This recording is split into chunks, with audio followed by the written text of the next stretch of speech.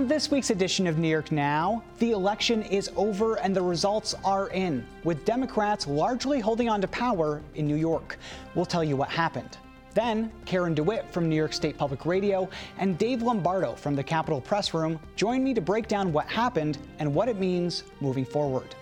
I'm Dan Clark, and this is New York Now. Today, the Senate majority will pass legislation. I will fight like hell for you every single day, like I've always done and always will. Passing these bills on the floor, making yet another stand.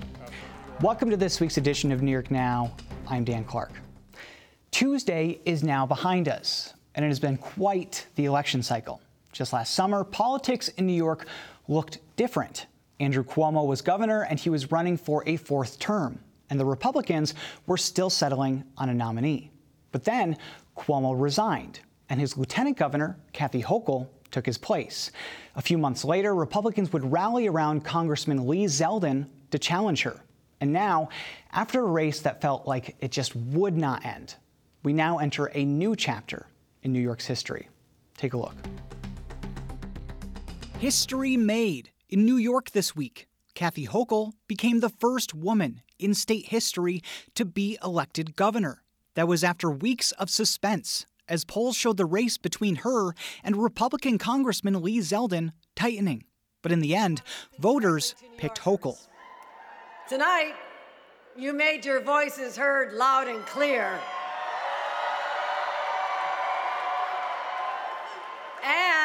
And you made me the first woman ever elected to be the governor of the state of New York.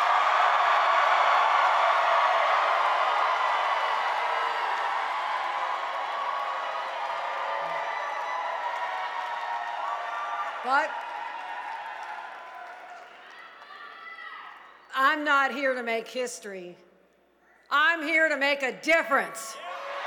She rallied with other Democrats Tuesday night in Manhattan as the results came in.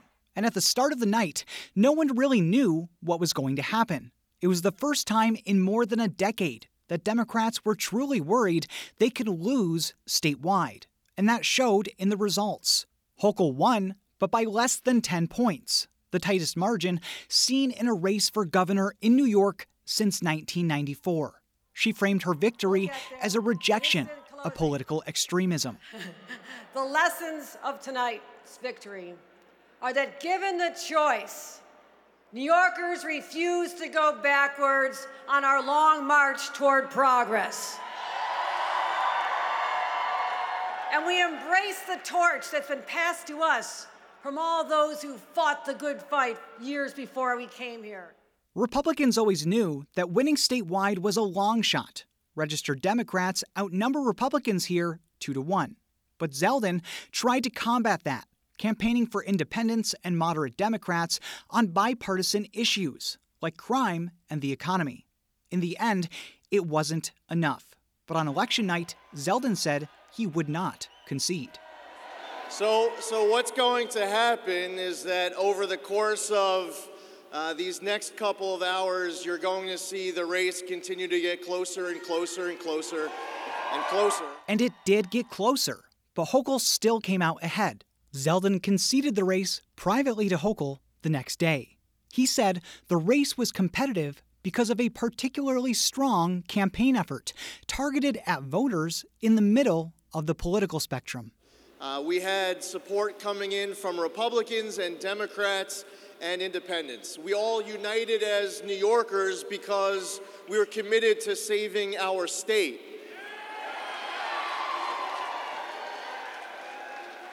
And you poured your heart and soul into this entire effort. Democrats running statewide in New York for positions like governor, attorney general, controller, and U.S. Senate usually win by at least 15 points. And a lot of the time, the gap is wider. But like in the race for governor, this year was different. Attorney General Letitia James, the incumbent, won 4 years ago by a gap of nearly 30 points. This year, she won by less than 15 points. You see, right now, my friends, we are divided. We are polarized. And there are those on the left and those on the right, and those who have taken themselves out of the democratic process because they feel disregarded and forgotten about. We're at a crossroads, my friend, in this state, and we must choose the path that takes us forward, not backwards, while extending a reach to every corner of this state. Her Republican opponent, Michael Henry, did not give a concession speech on election night. And the race for state controller was also tighter than usual. Democrats have held that seat for 30 years. They first won it in the early 90s, and even held it through all 3 terms of Republican Governor George Pataki. And that streak will continue. Incumbent controller Tom DiNapoli, a Democrat, won re-election to a 4th full term, but also by less than 15 points. My friends, I know this wasn't the easiest year for our party, but I'm very proud of how hard we worked, how we kept our message out there. As I crisscrossed the state, I saw Democrats engaged, motivated, working hard each and every day. It made me more proud than I've ever been to be a Democrat in the year of 2022. His Republican opponent, Paul Rodriguez, didn't give a concession speech Tuesday night either. And probably the most recognizable New York politician won his race as well. U.S. Senate Majority Leader Chuck Schumer, a Democrat from New York, won his race, but by the closest margin since he was first elected to the Senate in 1998. And I vow to you and to all New Yorkers, I will work just as hard to make this new term every bit as impactful as the 4 that came before it, because you know why? New York is in my bones. Schumer's Republican opponent, media personality Joe Pinion, also didn't give a concession speech on election night. As for the state legislature, Democrats will remain in power there, too. No surprise in the Assembly, where Democrats have had a firm majority for decades. But in the state Senate, Democrats lost a few seats, mostly upstate and on Long Island. They'll remain in the majority there, but with fewer votes to count on. Whether that changes the dynamic in Albany will remain to be seen. Lawmakers will return for the new legislative session in January. And a lot more happened Tuesday as well, with some surprises. Let's get into it with this week's panel. Karen DeWitt is from New York State Public Radio. Dave Lombardo is from the Capitol Press Room, also on Public Radio. Thank you both. You're welcome. So I want to start broad. This was a very interesting election cycle. As I mentioned before we came on the air, Andrew Cuomo was governor a year ago. Well, not a year ago today, but a year ago in 2021, right. Early 2021. Back then, the election was a very different looking beast than it was on Tuesday. Right. But Karen, what were your takeaways from election night? I thought it was going to be pretty boring when it started. That Hochul would win. You know, it was kind of her race to lose, but it got very exciting in the final week. She sort of banked on support of abortion rights and threats to democracy being the main issues, and then crime started creeping up, sort of thanks to the support of her her challenger, Lee Zeldin, who was really bringing up the crime issues, and it was really resonating. And she didn't really pivot all that quickly to address what were some real concerns that people had. Yeah. And I think that, you know, it got really exciting in the final weeks when Zeldin was surging, and I think Democrats were kind of panicking about that. I think so too. Sorry, I don't mean to interrupt you. I was just going to say, I think the Republicans really did a very good job campaigning in this cycle. Mm-hmm. I think they really hit on the issues that people seem to really care about in terms of crime and the economy. I don't honestly know if crime would have been that big of an issue if they didn't campaign on it, because I don't think that people would see maybe the spike in crime in the data as we report it and think there's a crime wave happening. Well, there's that cycle that kind of feeds upon itself. When politicians are talking about an issue, it might then get more media coverage, like our friends in the New York Post when it comes to every single crime that's occurred over the last 2+ years. And then you get politicians who are talking about it. So it becomes this sort of feedback loop. And when you talk about those issues that people care about, polling has shown repeatedly leading up to this election that crime and inflation / the economy were what people were caring about in New York, whereas abortion was down, I think, about 6% in terms of the number of voters who said that was their top issue. And we saw earlier in the summer that was something that really resonated with voters. I think Pat Ryan's special election victory in Congress might have been on the back of the abortion issue in August, but this election wasn't held in August. I mean, if Kathy Hochul could have done anything, maybe move this election election up 3 months would have really helped her with that abortion messaging. Right, if the Dobbs decision had come in September. Yeah. But I think that the issue with crime, there's just a general sense of unease that people have. And it's not just crime, it's the economy, it's the inflation, COVID, the pandemic. I mean, let's face it, are any of our lives the same as they were before the pandemic? There's just always a kind of unease about this isn't working right, this isn't quite right. You know, just a small example, the restaurants are always closed on Monday and Tuesday, just a lot of aggravations. And I think the unease about, certainly there is a rise in violent crime really resonated with people. And I think the Democrats could have addressed that better.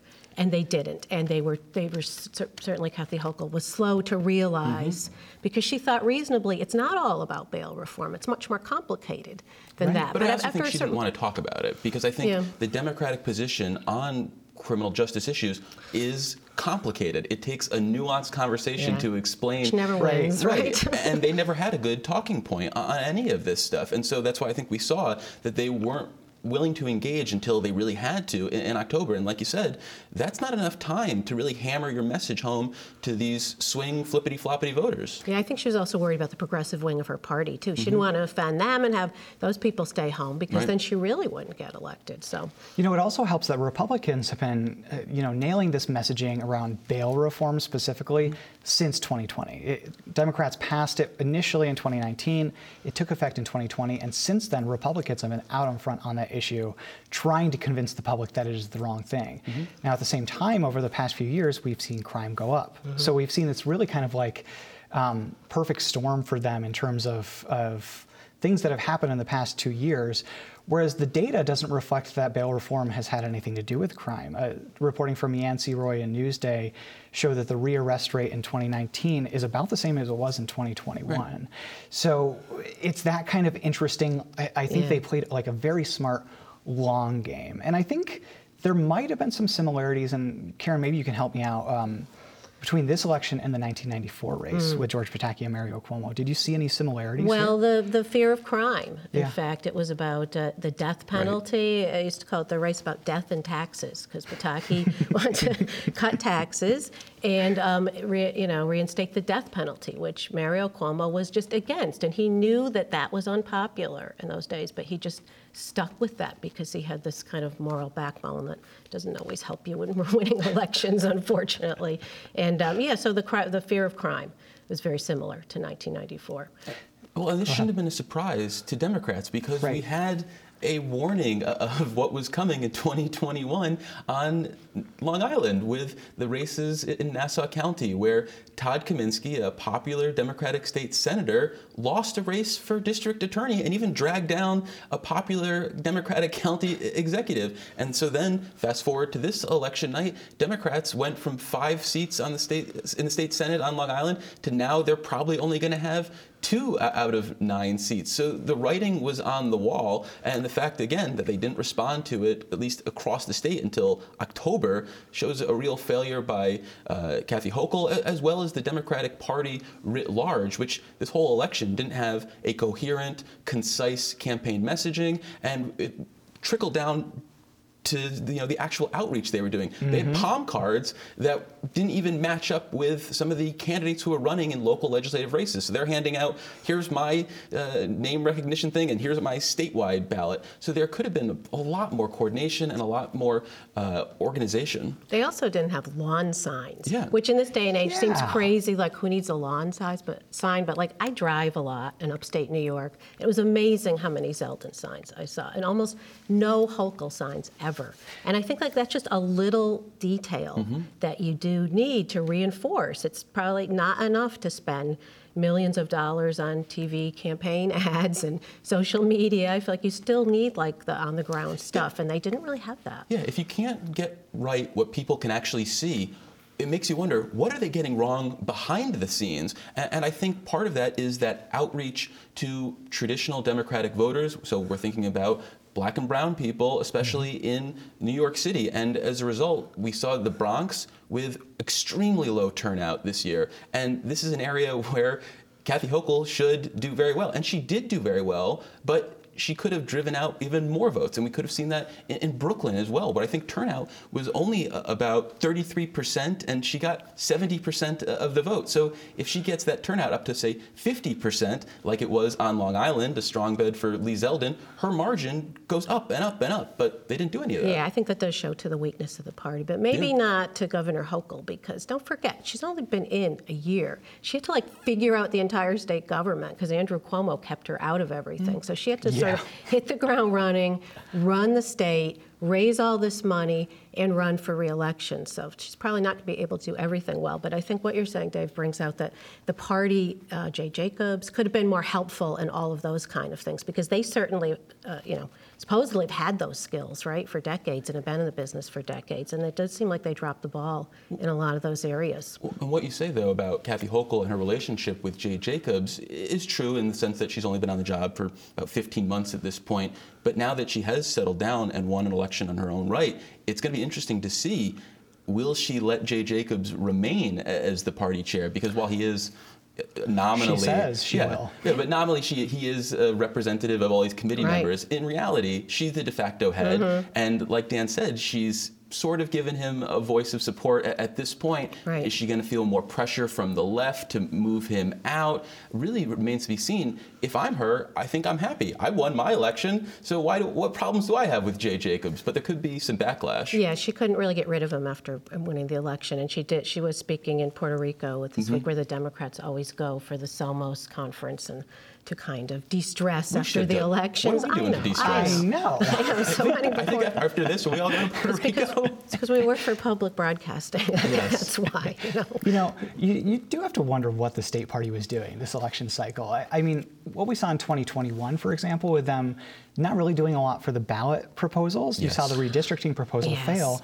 So this year, I would have thought they would have kind of learned their lesson there. But still, with the Bond Act, I didn't get any kind of mail on the Bond Act. I didn't get any information kind of served to me as a voter on the Bond Act until the day of the election, which I found extraordinary. I got another mailer from the state party in Neil Breslin's district, because that's where I live. And the mailer was about the race, but the mailer didn't say anything about Neil Breslin. It only said negative things about Rich Amador and named him by name. And as people who run campaigns know, if you're just putting your opponent out there, as a voter, I'm just looking at this piece of mail and I see a name. Yeah, you might not have even heard, if you were an average voter, you might not have even heard of Amador except for his lawn signs. Exactly. So maybe not mention his name. Right, it's just fascinating to me. And I'm wondering if there will be a real genuine challenge for Jay Jacobs' power, because I think it was either earlier this year or late last year after the 2021 elections, where Democrats did have major losses here, that there was a kind of timid challenge to his power. And we don't really see that. I wonder if maybe a new makeup of the state Senate changes that. I don't know. Dave, what do you think? Maybe so. I think that Jay Jacobs is going to serve as long as Kathy Hochul wants him in that job. Yep. I think that it doesn't matter if AOC wants him out. It doesn't matter if former Democratic State Senator Alessandra Biaggi wants him out. It doesn't matter if current Democratic State Senators want him out. Unless Kathy Hochul feels enough fire to oust him, then she's not going to do it. And that fire is going to have to be op-eds in the Buffalo News, the Times-Union, persistent coverage from the New York Times. This might all blow over a month from now. I mean, the Democratic Party already forgot the lessons of 2021 heading into 2022. So there's a short memory here. So let's see if we're talking about this in a month. And if we are, maybe then Kathy Hochul will want Jay Jacobs gone. No, I think you're right. I think it's like whoever the governor is comfortable with, that's who's going to be the party chair. So that's, when it comes down to it. If she's comfortable with him, she's going to try to get the other people in line. Although you're right, she does have some arguments to make there about, well, why did we lose the congressional seats? Why does the state Senate no longer have a supermajority? So there's certainly things that, whether it's her fault or not, she's going to have to answer for. She's the boss now. I mean, because she got elected to this job. Before you could say, well, she's filling in, we'll see what happens. But yeah, right, it's on her. It'll be the thing about the parties in general, and I think that I hope that both of you would agree with this, is that it seems like the state Republican Party has a much more organized infrastructure to it. You have a very active chair who is now elected to Congress, won't be the chair anymore. Right, they need a new chair. Yeah, exactly. They need a new chair. You have a spokesperson for that party, a full-time spokesperson for that party. They're just traveling the state all the time doing events. Whereas the Democratic Party, you see the leadership, you really don't see Jay Jacobs out and about all that often. That might be for the best sometimes. Well, I've never seen him in Albany in person. I'm sure he's been there. He's kind of elusive. Yeah, exactly. So you don't really see this, like, the public face of the party then is Kathy Hochul. Right. And as we're looking at these races for Congress and state Senate, I don't know if that's a good thing, to be honest with you.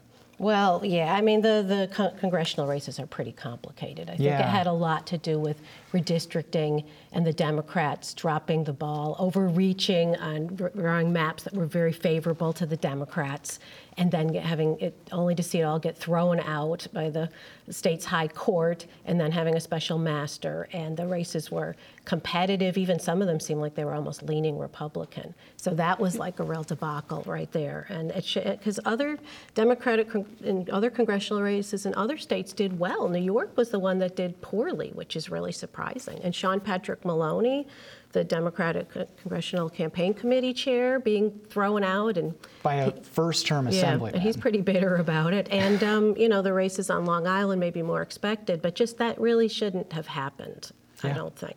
Yeah, with the lines that the Democrats in the legislature had drawn up for Congress, they were looking at potentially having 21 or 22 of 26 seats. Instead, they're looking at about 15 of 26 seats.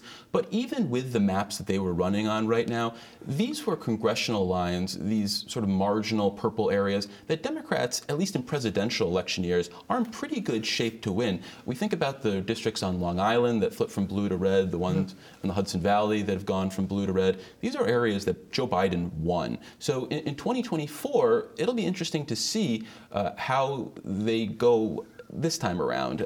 I also think that when we talk about Kathy Hochul and her down ballot effect, I think we also need to think about the overall national mood. But we did see congressional Democrats and candidates for state Senate and Assembly outperform Kathy Hochul on the top of the ticket. So, for instance, Senator Elijah Reichlin Melnick, a Democrat in the Hudson Valley, I think he beat Kathy Hochul in his Rockland County district by about 5 points. But that wasn't enough to overcome the Republican advantage, and he's not going to be with us in January. So, yeah, there was definitely some candidates down ballot who were outperforming the top of the ticket. Also, Zeldin brought out a lot of Republican supporters in the suburbs. Not enough for him to win, but enough, I think, to swing a lot of these of the races that did end up being flipped. He was a very, very good campaigner. And I will be frank, and I apologize to the congressman if he's watching, I did not think he was going to be. Nobody did. Yeah, in 2021, in April, when they were first considering him, I really thought, he's not that well known, I don't really know where he is on top issues, things like that. I don't know if he is going to get the name recognition needed. But now he we didn't see have any money either. And I think that's boy, why they had money by the end. Yeah, because of the super PACs. I think that's back to Dave's point. I think that's why the Democrats weren't that worried at first in 2021. They're like, oh, it's just going to be like the last couple elections. Yeah. But I think for the Republicans going forward, they have to think about separating themselves from former President Donald Trump. Yes. Because I think if Zeldin wasn't so tied to Trump and hadn't voted against certifying the 2020 presidential election, and also had been pro-choice, I think that he could have won this race. But I think those are some items that they have to lose Trump if they want to win statewide in New York. It's just, it's not that's really, I think, in the end, why Democratic voters went over to Hochul, the ones that were maybe on the fence. Right, exactly. We talked about the 1994 election briefly earlier. Lee Zeldin wasn't really a George Pataki in that sense. Right. Whereas George Pataki is now aligned with former President Trump, but we can't forget that he was in a presidential primary against President Trump in 2016. So he hasn't always been there, whereas Zeldin has always been on the Trump train, as people like to call it. Republicans blew their best chance to win the executive mansion by putting up a fringe candidate. You could have had a so-called moderate Republican who's pro-choice, like Karen said, but also hammering home the crime issue. But Lee Zeldin is in both his rhetoric and his politics, a fringe Republican candidate. And although he did try to downplay that, and I think in some ways he did move beyond that. Yeah, but there was no messaging on education other than charter schools and critical race theory. Yeah. There was no talk about child care from his campaign. There were none of that softer edges that a Republican needs to show in New York, in a deep, deep, deep blue state, if they want to get elected. We saw now the ceiling for a fringe candidate in a great year for Republicans. And it seemed like Zeldin was going for the issues that they were not going to attract the middle of the road and the Democrats. You know, when you talk about crime in the way he talks about it, I don't know if you're getting those swing voters. We have about 30 seconds left, Karen. Okay, I'm not really sure. Maybe I've said everything at this point. I'll just say, I want to give a plug for the pollsters, which did a pretty good job in actually calling this election. They had Kathy Hochul in about a 52 to 54% range, and that's where she looks like she's going to land the plane. Yeah. So really happy to give a thumbs up to the institutional pollsters who've been taking a lot of crap for the last 6 years. All right, if I have 2 seconds, I'm going to say one thing. Here was somebody who wasn't mentioned, but I think was hovering over a lot of it, former Governor Andrew Cuomo. Yes, and actually, whole segment on that another time, because you were so right. After Puerto Rico. Exactly. Karen DeWitt from New York State Public Radio, Dave Lombardo from the Capitol Press Room. Thank you both so much. And a lot more happened Tuesday as well. You can get all of it on our website at nynow.org anytime. Till then, thanks for watching this week's New York Now. Have a great week and be well.